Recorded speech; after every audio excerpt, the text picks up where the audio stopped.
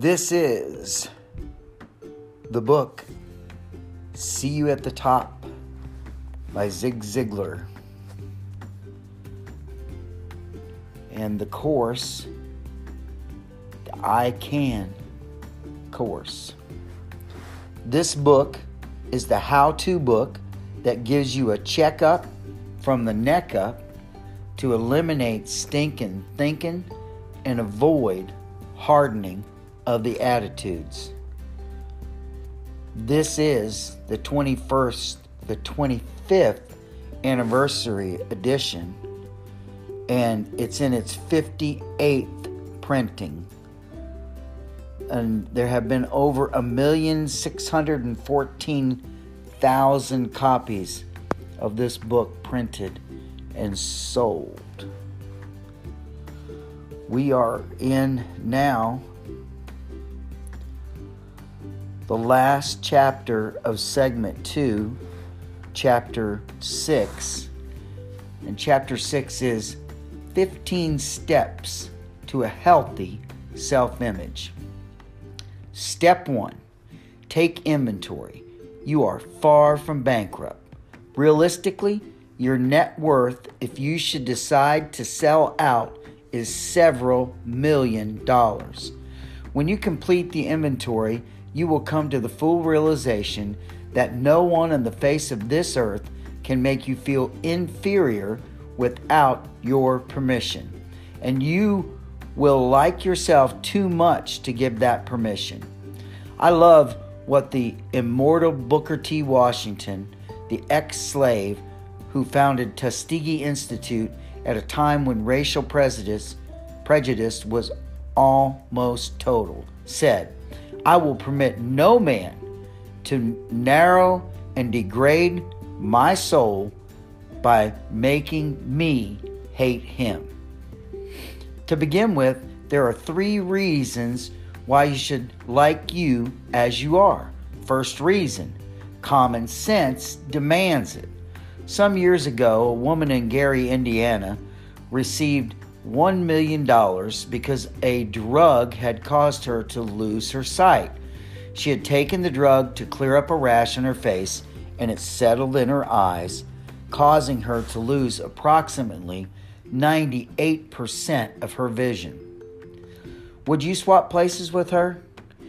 In California, another woman was awarded $1 million because of a back injury received in a plane accident. Doctors say that she will never walk again. Would you swap places with her?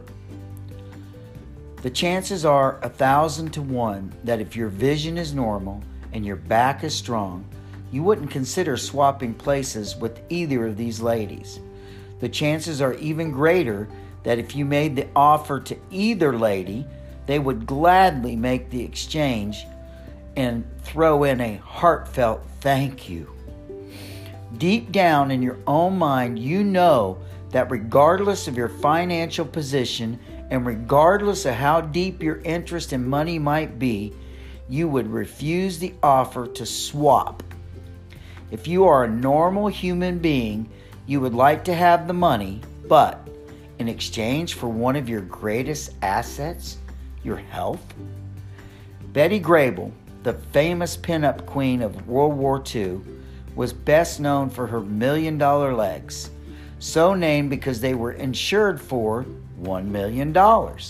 How would you like to see another pair of $1 million legs?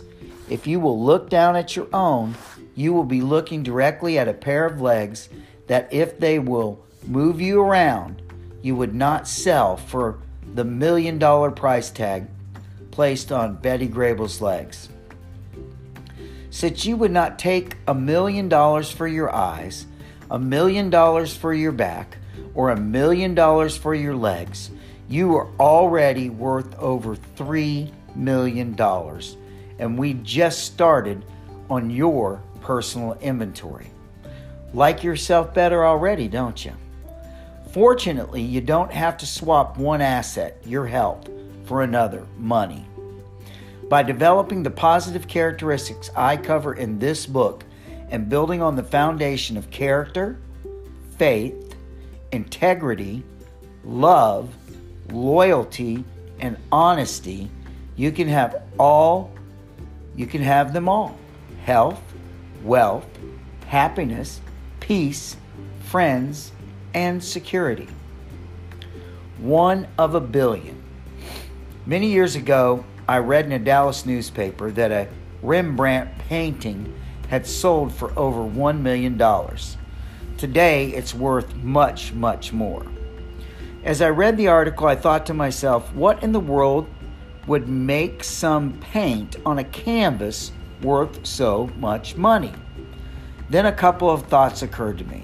First, this was obviously a unique painting. As a matter of fact, of all the billions of paintings painted since the beginning of time, this was the only one exactly like it in existence. It was a Rembrandt original. Its rarity gave it value. Second, Rembrandt was a genius. He had a talent that occurs only once every 100 years or more. Obviously, it was his talent that was being recognized. Then I start thinking about you. Since the beginning of time, billions of people have lived on the face of the earth. There are several billion people on earth today. As a matter of fact, as I read this to you, it's over 7 billion people in the world today. But there has never and there never will be another you. You are rare, exclusive, different, and unique being on the face of this earth. These qualities give you enormous value. Please understand that even though Rembrandt was a genius, he was mortal. The same God who created Rembrandt created you, and you are as precious in God's sight as Rembrandt or anyone else. In addition to having a rare talent, Rembrandt used that talent by lifting his paintbrush up every day. Since his birth, there have probably been hundreds of Rembrandts in every field of endeavor who never lifted their paintbrushes or gotten off their seats to make their marks. Let's pursue this thought. Just one more short step. If you had the only car in town, you would have an extremely valuable possession unless you parked it in the garage and left it there. Since you do have the only you in existence, you are valuable. So take you and your talent and use it. Just remember, God created you and gave you talent for you to use, not to bury. The second reason, science explains it. Most people have a lot of confidence in science. So let's take a look at you scientifically. You have the capacity between your ears to store more information than can be stored in dozens of man's most sophisticated computers. In your mind, you can store more information that you will find in the millions of volumes in the Library of Congress. Scientists tell us that if a man were to attempt to create a human brain, it would cost billions and billions of dollars, would be bulky inside, and would require lots of power to operate. Its construction would involve the most brilliant men in the world, and yet with all its size, cost, and power requirements, this man-made brain would not have the creative capacity God stored between your ears. Your remarkable mind brings 72 muscles into perfect coordination each time you utter a word. As much as I talk, some of my friends figure I have a muscle-bound mouth. Seriously now, you wouldn't try to convince me, yourself, or anyone else that you are not a remarkable person with more than enough capability to climb the stairway to the top, would you? I'll bet you know other people with less ability who are climbing to the top, don't you? Selling you your mind. You might say, well, if I'm so smart, how come I'm broke? Or at least badly bent? That's a good question. Here's a partial answer. Unfortunately, you came equipped at birth with your mind. Both of us would be better off if I owned your mind. I would sell it to you for, let's say, $100,000. So I would profit enormously. However, you would have made the bargain purchase of all time. Never again would you look into the mirror and make any depreciating comments. As a matter of fact, you would give yourself quite a little pep talk. I almost hear you say, now look, friend, I have $100,000 invested in you, and you are really something. Yes, indeed, you can do it. Never again would you say anything unkind about a mind worth so much money, nor would you believe if anyone else said anything unkind about your $100,000 mind. Let me again stress, as we talked about a healthy self-image, that I am not talking about a superinflated, I am the greatest ego. All I'm talking about is developing a simple, healthy self-acceptance. Best of all, the third reason, the Bible verifies it. The most important reason you should like you appeared on a bumper sticker the other day. It said, God loves you, whether you like it or not. The Holy Bible tells us that man was created in God's own image, only slightly less than the angels. Jesus Christ said, what have I done? Ye can do also, and even greater works than these. Let me repeat that. Jesus Christ said, what I have done, you can do also, and even greater works than these. He put no age, education, sex, size, color, height, or any other superficial qualifications as a requirement to attainment. He didn't leave you out. This is the faith we mentioned in the very beginning. Success is easy after you believe, and since you are on your way to believing, you are on your way to succeed. Look at it this way. If you are a parent with growing children, how do you feel when one of your children says degrading things about himself or herself? I'm a nothing, a nobody, or I can't do anything right. Do statements like that make you happy? Do they cause you to swell with pride? Or do they break your heart and make you shake your head in despair? How do you think our Heavenly Father feels when we, who are His, say ugly, depreciating things about ourselves? In reality, we have no right to belittle ourselves or any other human being, do we? Actually, God would be pleased if you would take one last look in the mirror before you start your day and say, now remember, Donnie, God loves you, and so do I. Since you probably advise others to be a little more patient and allow a little more time to accomplish certain objectives, why don't you take the advice Bill Gothard gives us when he reminds us that God is not through with us yet? Bill explains that we are prescription babies made according to God's formula.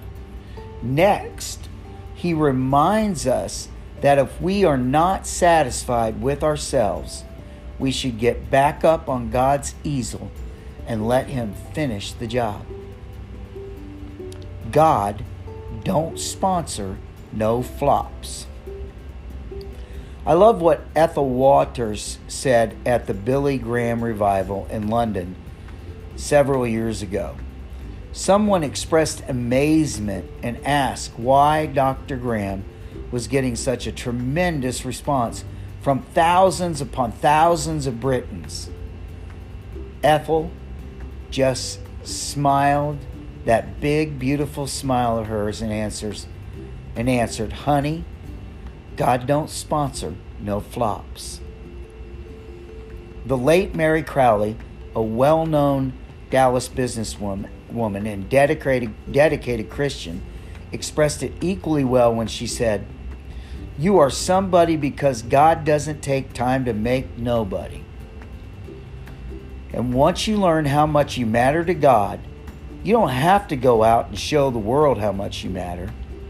Then, with a twinkle in her eye, she would smile and say, "God made man, took one look and said, I can do better than that, and made woman." Speaking from the male side of the table, I agree with her 100%. Now that we've partially completed your personal inventory, you definitely like yourself better, don't you? Carefully.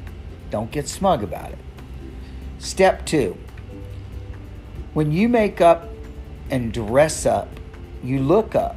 Fridays and Saturdays and the day before any significant holiday are busy days in the beauty salons of America.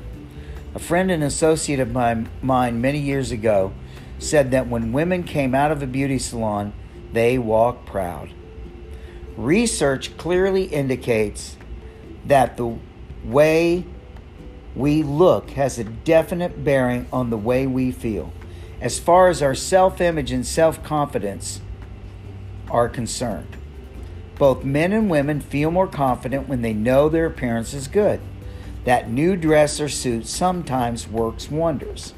And it's well established that a beautiful new permanent or hairdo combined with facial makeup truly makes a woman more at ease with herself, more confident in whatever she's doing, and in general good about herself. Men often feel the same way. They're just more inclined to deny it. In my own family, when my wife, daughters, granddaughters, or daughter-in-law return from the beauty salon, they smile a little more broadly, have a tendency to laugh more at little incidents and funnies, and just seem to enjoy life more. Yet, yes, that self-image of ours does have a bearing on many facets of our life, because it carries over in the way we deal with other people, including not only our families, but our friends and associates. More and more, this phenomenon is being observed in nursing and retirement homes across the country. Management recognizes that when residents are in a good mood, the chances of keeping them and expanding their business are greatly enhanced. Not only that, but the residents are easier to deal with and have fewer problems. For this reason, many nursing and retirement homes schedule events and bring in makeover artists, conduct beauty pageants, and particularly for women, make certainly that they have an opportunity at least periodically to get all dolled up and look their best. Yes, our appearance does have a direct bearing on the way we feel about ourselves. So step number 2 is to make up and dress up. That way you'll get up, look up, and in many cases, make it easier for you to move up.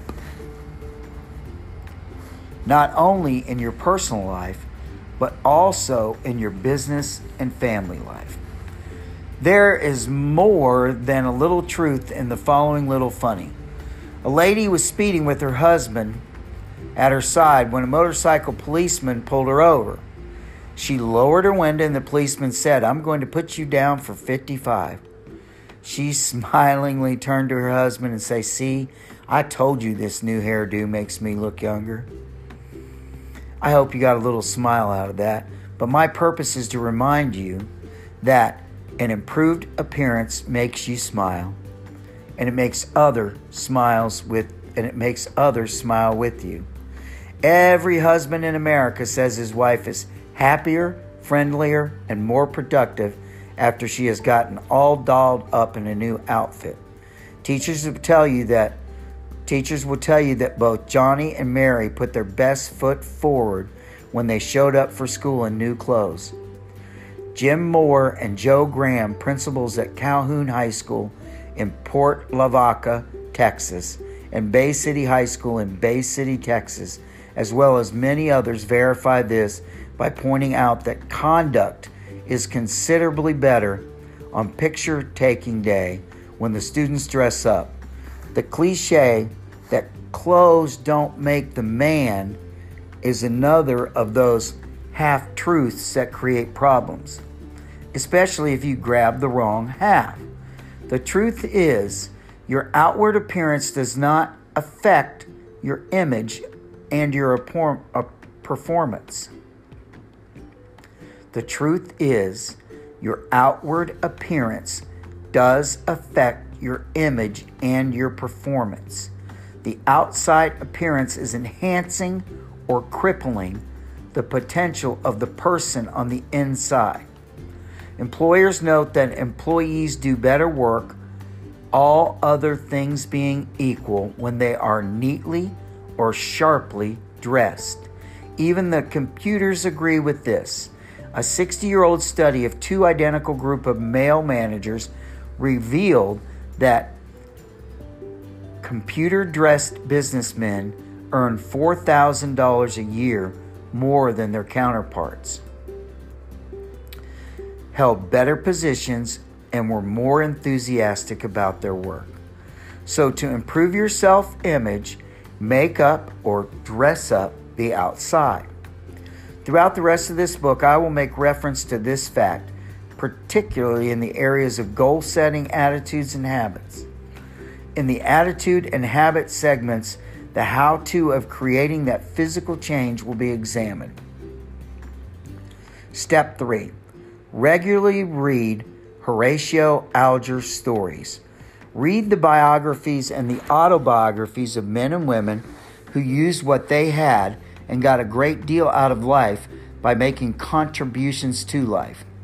It would be difficult, if not impossible, to read the life stories of Henry Ford, Martin Luther King Jr., Mary Kay Ash, Abraham Lincoln, Thomas Edison, Mary Crowley, Andrew Carnegie, Booker T. Washington, etc., and not be inspired. Read the story of Eartha White, daughter of an ex-slave, which appeared in the December 1974 issue of Reader's Digest, and you will be inspired to be more and do more.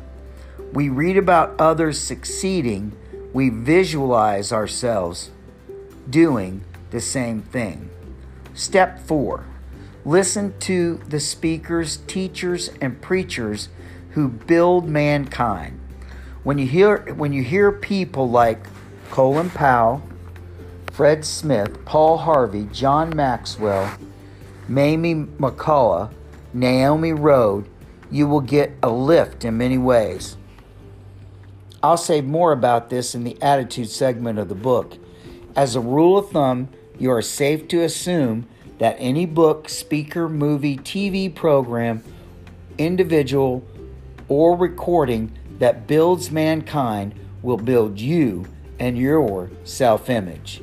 Step 5. Build a healthy self-image with a series of short steps. One reason people never attempt new things is their fear of failure. If possible, start any new venture with a phase or portion you are confident you can handle. Then transfer that initial accomplishment from one area of success to another. The child who multiplies 2 times 2 transfers that to a bigger success and multiplies 3 times 4, 5 times 6, etc. He or she then sees himself or herself as being capable of mastering mathematics. The child who survives the first batch of oatmeal cookies sees himself as being capable of baking better things. The high jumper who is capable of clearing 6 feet starts each session with the bar considerably lower, and gradually moves up to higher levels. At Calhoun High School in Port Lavaca, Texas, a high jumper taking his approach jumped 4 inches higher than ever before and set the national record. This occurred after our I Can course for the students was introduced. The young man credited an improvement in self-image with his improvement in performance. As he warms up, he sees himself successfully clearing the lower heights until he sees himself successfully clearing greater ones. The point I wish to make in building your healthy self-image is this. Start in an area where you know you can succeed. Once success is accomplished there, move another step and another and another. Each step gives you added confidence, and your self-image improves your performance, which improves your self-image, which improves performance, which improves self-image, which improves performance. Harvard psychologist David McClellan calls this accomplishment feedback. In the sales training world, we have a simulated or practice runs in the training room before we send a salesman out to make his first call. We know if our fledgling salesman goofs or has a sales wreck in the classroom, the experience won't be shattering because very little is at stake. In addition, we'll urge him to practice on his family and in front of the mirror. The late Maxwell Martz called this practice without pressure because the salesman had nothing to lose. One sensible word of caution about self-confidence is appropriate at this point. Remember, if you have been making an overdraft on the bank of confidence all of your life, you cannot realistically expect to bring your account up to date in one day or by reading this book just one time. The longer or more regularly you take the necessary steps and follow the recommended procedures, the bigger your account in the confidence bank of healthy self-image, and the bigger the confidence account, the greater the accomplishment. Step 6. Join the Smile and Compliment Club. When you smile at people and they smile back, you automatically feel better, and it definitely increases your face value. Even if they don't smile, you will feel better because you know the most destitute person in the world is the one without a smile. You immediately become richer by giving that person yours. Ditto for the compliment. When you sincerely compliment a person or extend him a courtesy, he's going to receive a direct benefit and like himself better.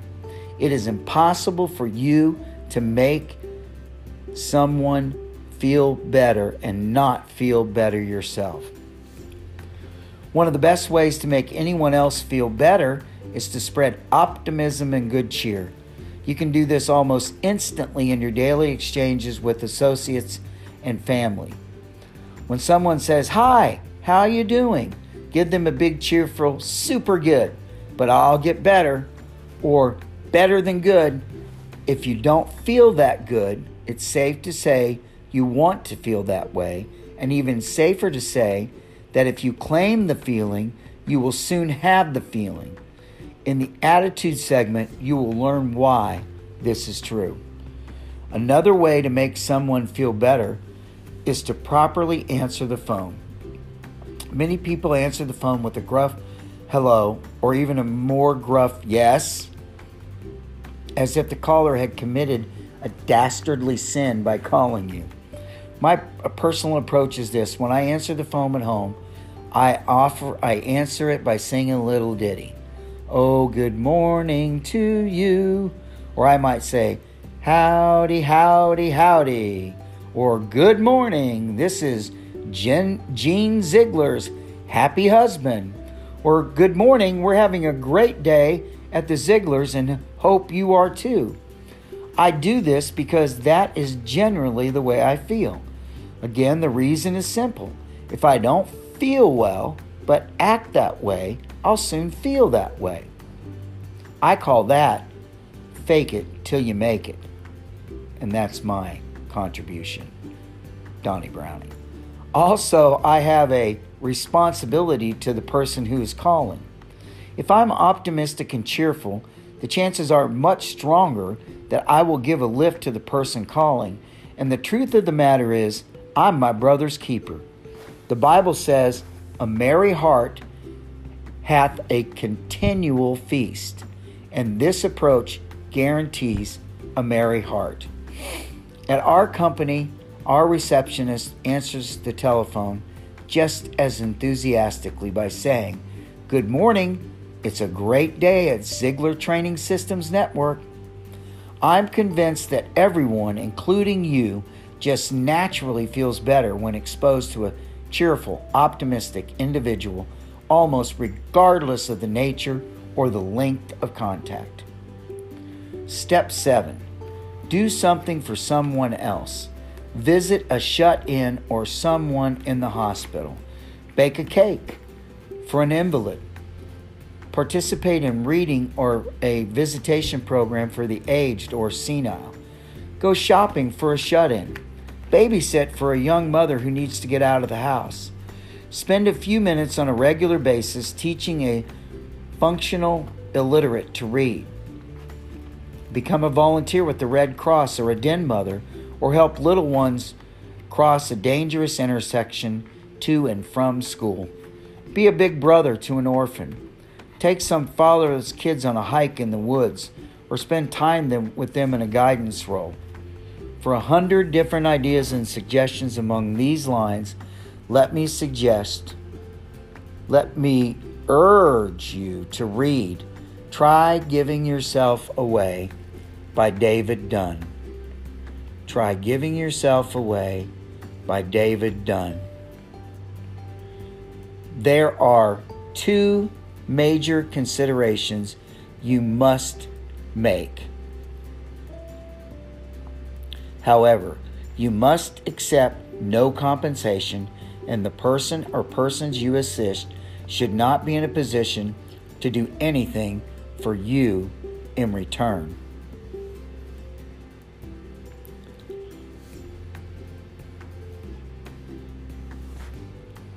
This I guarantee: if you will do something for someone who is able to return the favor, you will get a lot more than you can possibly get. Let me reread that. This I guarantee: if you will do something for someone who is unable to return the favor, you will get a lot more than you possibly can give. In so many cases, what you give will mean much to the recipient, but the feeling you get when you do something for someone who can't do for himself is indescribable. You will realize that you are truly fortunate and that you do have a lot to be thankful for, that you can make a contribution, and that you are in fact somebody. In short, you will stand tall in your own eyes, which is the bonus you get because you took what you had and unselfishly used it for someone else's good. Charles Dickens said it best: "No one is useless in this world who lightens the burden of it to anyone else." Step 8. Be careful of your associates. Deliberately associate with people of high moral character who look on the bright side of life, and the benefits will be enormous. As an example, I'm convinced that if every doctor, teacher, lawyer, policeman, politician, civil service employee, military person, etc., had to sell for a living for 3 months and then had to attend an enthusiastic sales meeting once a week, our great country would be even greater. Over the years, I've seen hundreds of men and women from all walks of life enter the sales world as shy, introverted, incompetent individuals, and within a matter of weeks become confident, competent, and far more productive people. Here's why. In many cases, these people had lived in a negative environment, surrounded by people who dumped negative garbage into their minds and told them what they could not do. Their entry into the sales world meant a dramatic change in environment and associates. Now, everyone started telling them what they could do. They heard positive statements from trainers, managers, and associates. They saw daily results on all sides as a result of this approach, since it was more fun and more profitable for them to like themselves, and they almost immediately started changing their self-image.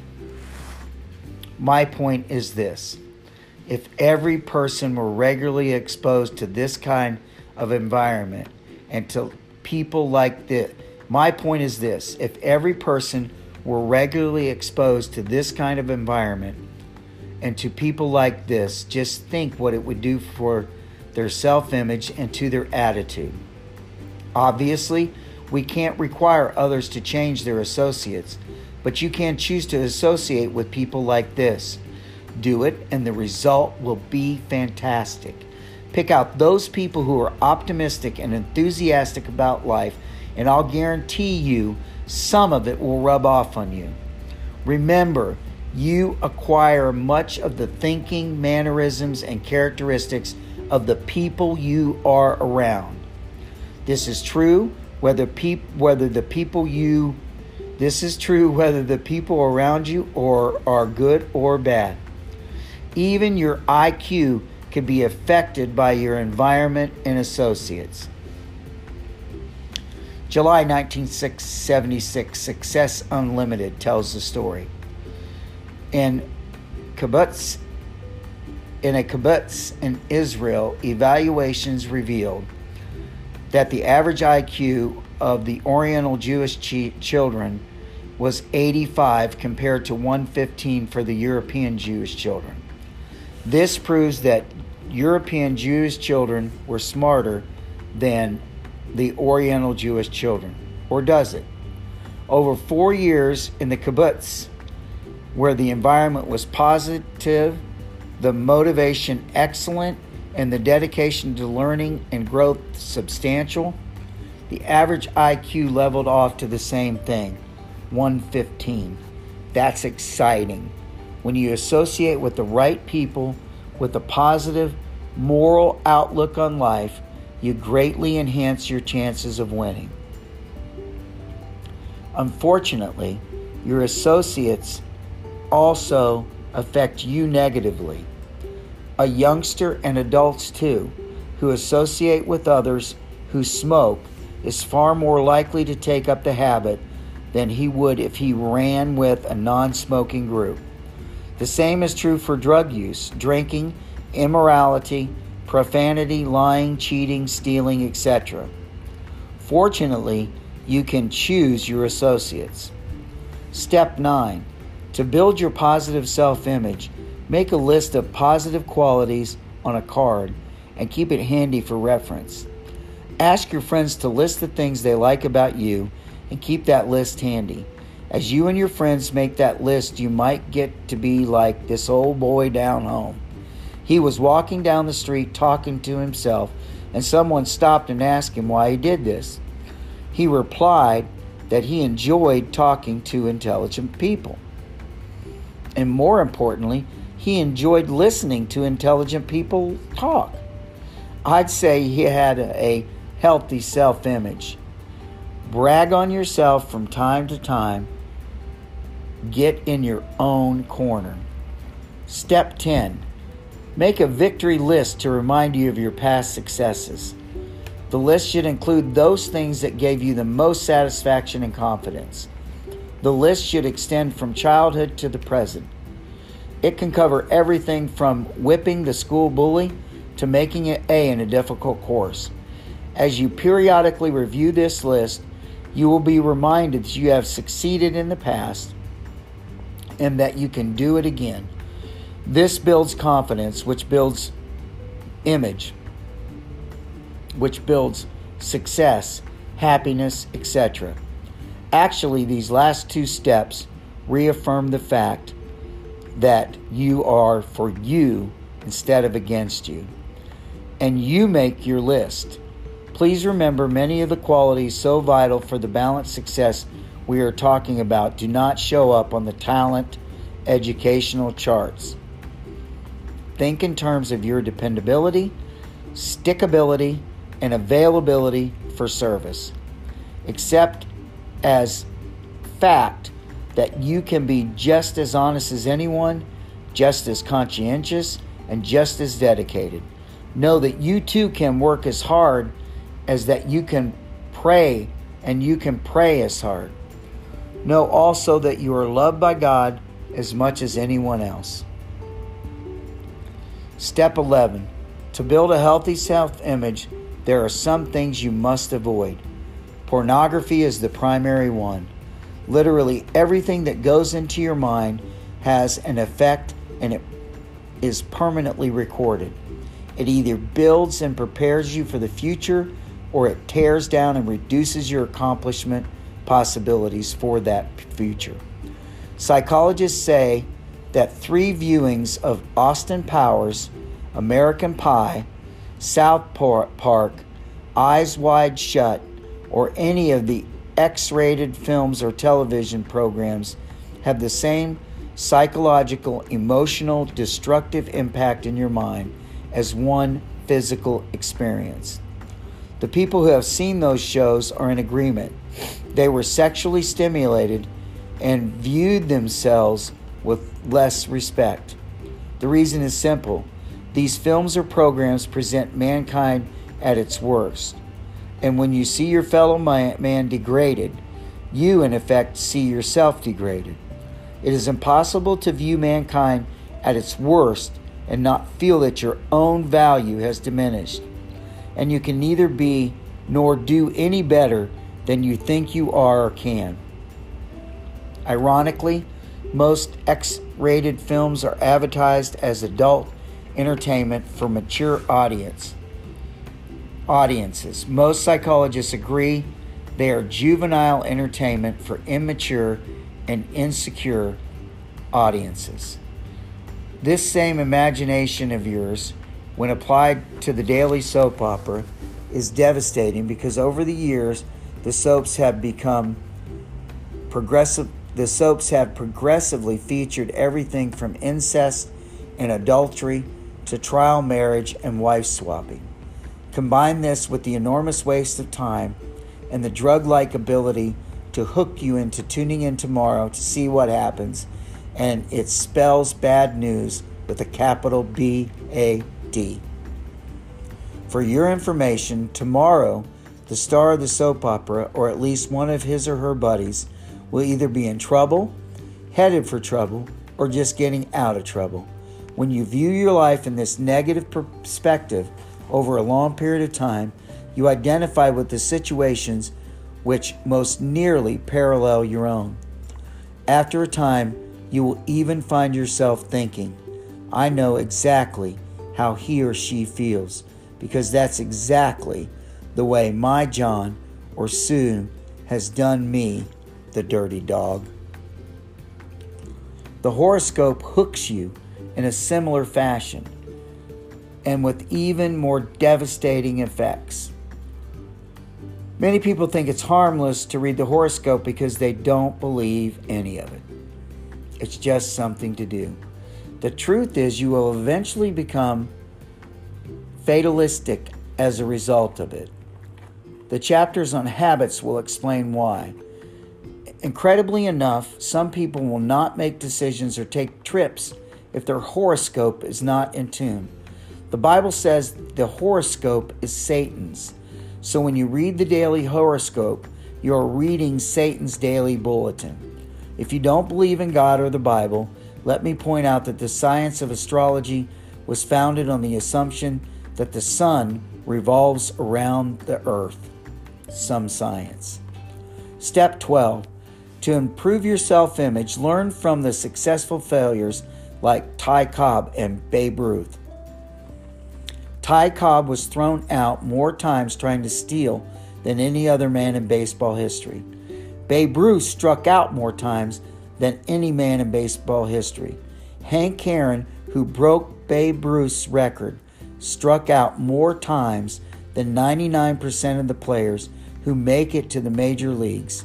Nobody considers them failures, and few people even remember their failures. Virtually everyone remembers their successes. Enrico Caruso's voice failed to carry the high notes so many times his voice teacher advised him to quit. He kept singing and was recognized as the greatest tenor in the world.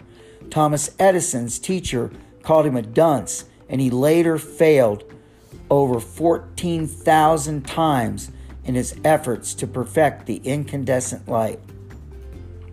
Abraham Lincoln was well known for his failures, but nobody considers him a failure. Albert Einstein flunked courses in math. Henry Ford was broke at age 40. Vince Lombardi became the most revered coach since Knute Rockne, but at age 43 he was merely a line coach at Fordham University. The odds are strong that the leading salesman in 90% of the sales organizations in America misses more sales than most salesmen with the company. Walt Disney went broke 7 times and had one nervous breakdown before success smiled on him. Actually, these people succeeded because they kept at it. As a matter of fact, the major difference between the big shot and the little shot is this: the big shot is just a little shot who kept on shooting. Step 13. One of the best, quickest, and most effective ways to improve your image and your performance is to join an organization with worthwhile goals that require you to participate by speaking. Many people can express themselves reasonably well in a private conversation, but are frozen with fright at the thought of standing up and making a speech to a group of any kind. They see themselves as falling flat on their faces and looking foolish. One of the fastest ways to change that image is to join Toastmasters or Toastmistresses International, or to take our 3-day Born to Win seminar or the Dale Carnegie Leadership Course. As a former instructor for Carnegie and now for my own company, I have seen some remarkable image changes take place as individuals acquire the ability to stand up and express themselves. It's not necessary to become an orator, though I've seen a number of former wallflowers develop considerable ability as speakers. Initially, we had difficulty getting some of these people to stand up and speak. As their confidence grew, however, we had another problem. That's right, we had difficulty getting some of the same people to sit down and be quiet. Step 14. Look yourself and them in the eye. Almost without exception, the man on the street, as well as the highly educated professional will tell you they like people who will look them in the eye. I plead guilty to this feeling, and chances are strong that you feel the same way. There are many people who are unaware of the other person's reaction to people who avoid eye contact. Hence, they don't look directly at another person even when engaged in direct conversation. There are even more people whose self-image is such they feel unworthy and they're not good enough to look directly into the eyes of another. To overcome this feeling, if you have it, start with the process of looking yourself in the eye. When you have occasion to be in front of the mirror, you should also set aside a few minutes each day for the sole purpose of deliberately looking yourself in the eye. As you do this, repeat some positive affirmations of what you have accomplished. Use your victory list from step 10. Then repeat many of the other things people have said to you or about you that were positive. Concentrate on comments regarding your integrity, cheerfulness, honesty, character, compassion, persistence, thoughtfulness, good nature, spirit of cooperation, etc., and not on physical appearances unless you feel you are unattractive. In that event, those compliments become valuable image builders. The second phase of eye contact for image building involves small children. When the opportunity presents itself, talk and play with the small fry and look them in the eye as you do so. One enormous fringe benefit here is that children will love you more, and their acceptance enhances your self-acceptance. The third phase of step 14 is to concentrate on looking your peer group and associates, as well as those who might work at lesser positions, in the eye at every opportunity. This gives you even more confidence for the final phase, which is to look everybody you meet or greet directly in the eye. I am obviously not talking about a staring contest. Overall, this procedure does a great deal to build your self-image, and it's a tremendous friend maker.